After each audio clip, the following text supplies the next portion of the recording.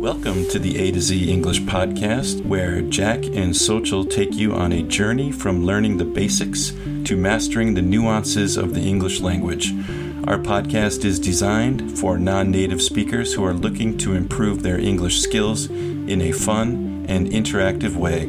Each episode covers a wide range of topics, from grammar and vocabulary to slang and culture, to help you navigate the English-speaking world with ease. Welcome to the A to Z English podcast. My name is Jack, and I am one of the hosts of this podcast.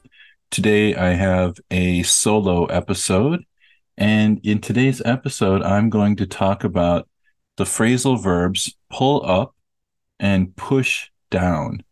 So these two are kind of opposites, but they're related, right? Because you pull something up and then you can push it back down. So let me give you an example of pull up first. Pull up is to physically lift something or someone upward using force. So you could pull someone up, for example, if someone's trying to get out of a swimming pool. You could take their hand and pull them up out of the water. And so you're pulling somebody up. You could pull something up too. When you're fishing and you catch a fish, you pull the fish up using the fishing rod and reel, and you hold the line and you pull up the fish. You pull it out of the water and pull it up onto the boat. For example, she pulled up the heavy suitcase and placed it in the car. So a heavy suitcase, you would pull it up and put it into the car. Another example of pull up is to bring up or display information. For example, you can pull up a website. So I could say to somebody, I want to check my email. Can you pull up the web page for my email? And you could pull up that web page. For example, can you pull up the sales report for last month? Right, you could pull up the sales report for last month. So you're pulling up some information. And number 3 is to stop or come to a halt, especially in a vehicle. So, for example, if I'm at the movie theater and I'm waiting outside and my parents are going to pick me up, then I would tell my dad, pull up in front of the movie theater. So pull up your car in front of the movie theater, and then I will get in the car. So pull up to the parking space, pull up to the curb. Here's an example. The car pulled up to the curb. C-U-R-B, curb. Okay. Let's talk about push down. So to push down would be to physically press or move something downward using force. So you would push a button down, right? Push the button down. You could also, just like you pull someone up, you could push someone down into the water. That would be very cruel. You wouldn't want to do that to somebody, but it's the opposite of pulling someone up, would be pushing someone down. Here's an example sentence. He pushed down on the lever to activate the machine. Another example of push down, another instance where we use this, is to suppress or reduce something, often referring to prices, costs, or numbers. So, for example, the company is trying to push down production expenses.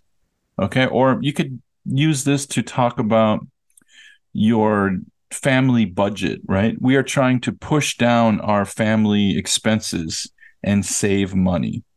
So we're trying to push down those numbers, the amount that we spend. And the last one is to decrease or lower the value, level, or position of something.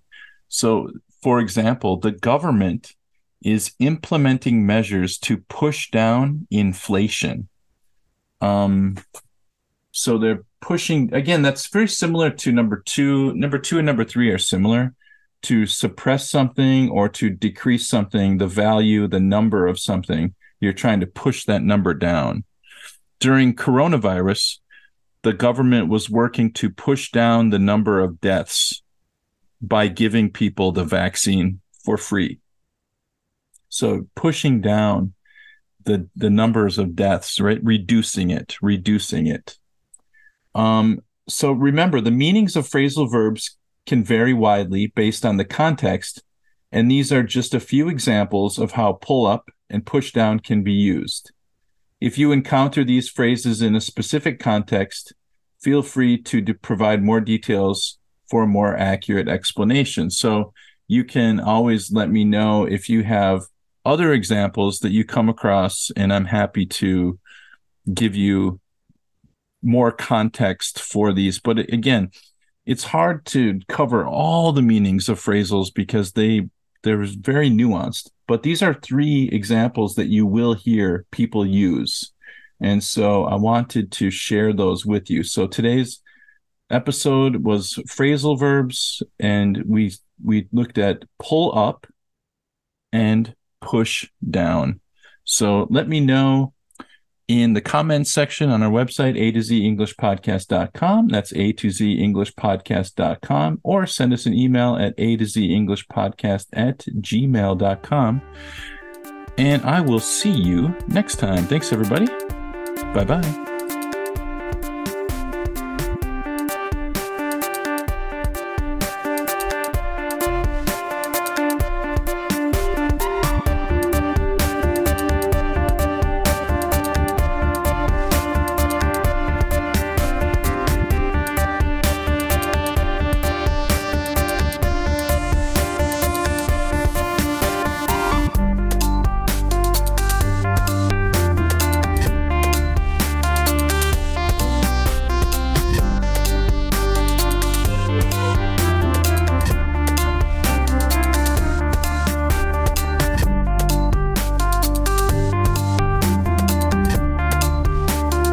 BetMGM has an unreal deal for sports fans in Virginia. Turn $5 into $150 instantly when you place your first wager at BetMGM. Simply download the BetMGM app and sign up using code Champion150. Then, place a $5 wager on any sport. You'll receive $150 in bonus bets, regardless of your wager's outcome. And if you think the fun stops there, the King of Sportsbooks has plenty of surprises in store. Check out daily promotions, same-game parlays, live bets, and so much more. Download the app in Virginia today and get $150 in bonus bets instantly from your first wager. Only at BetMGM.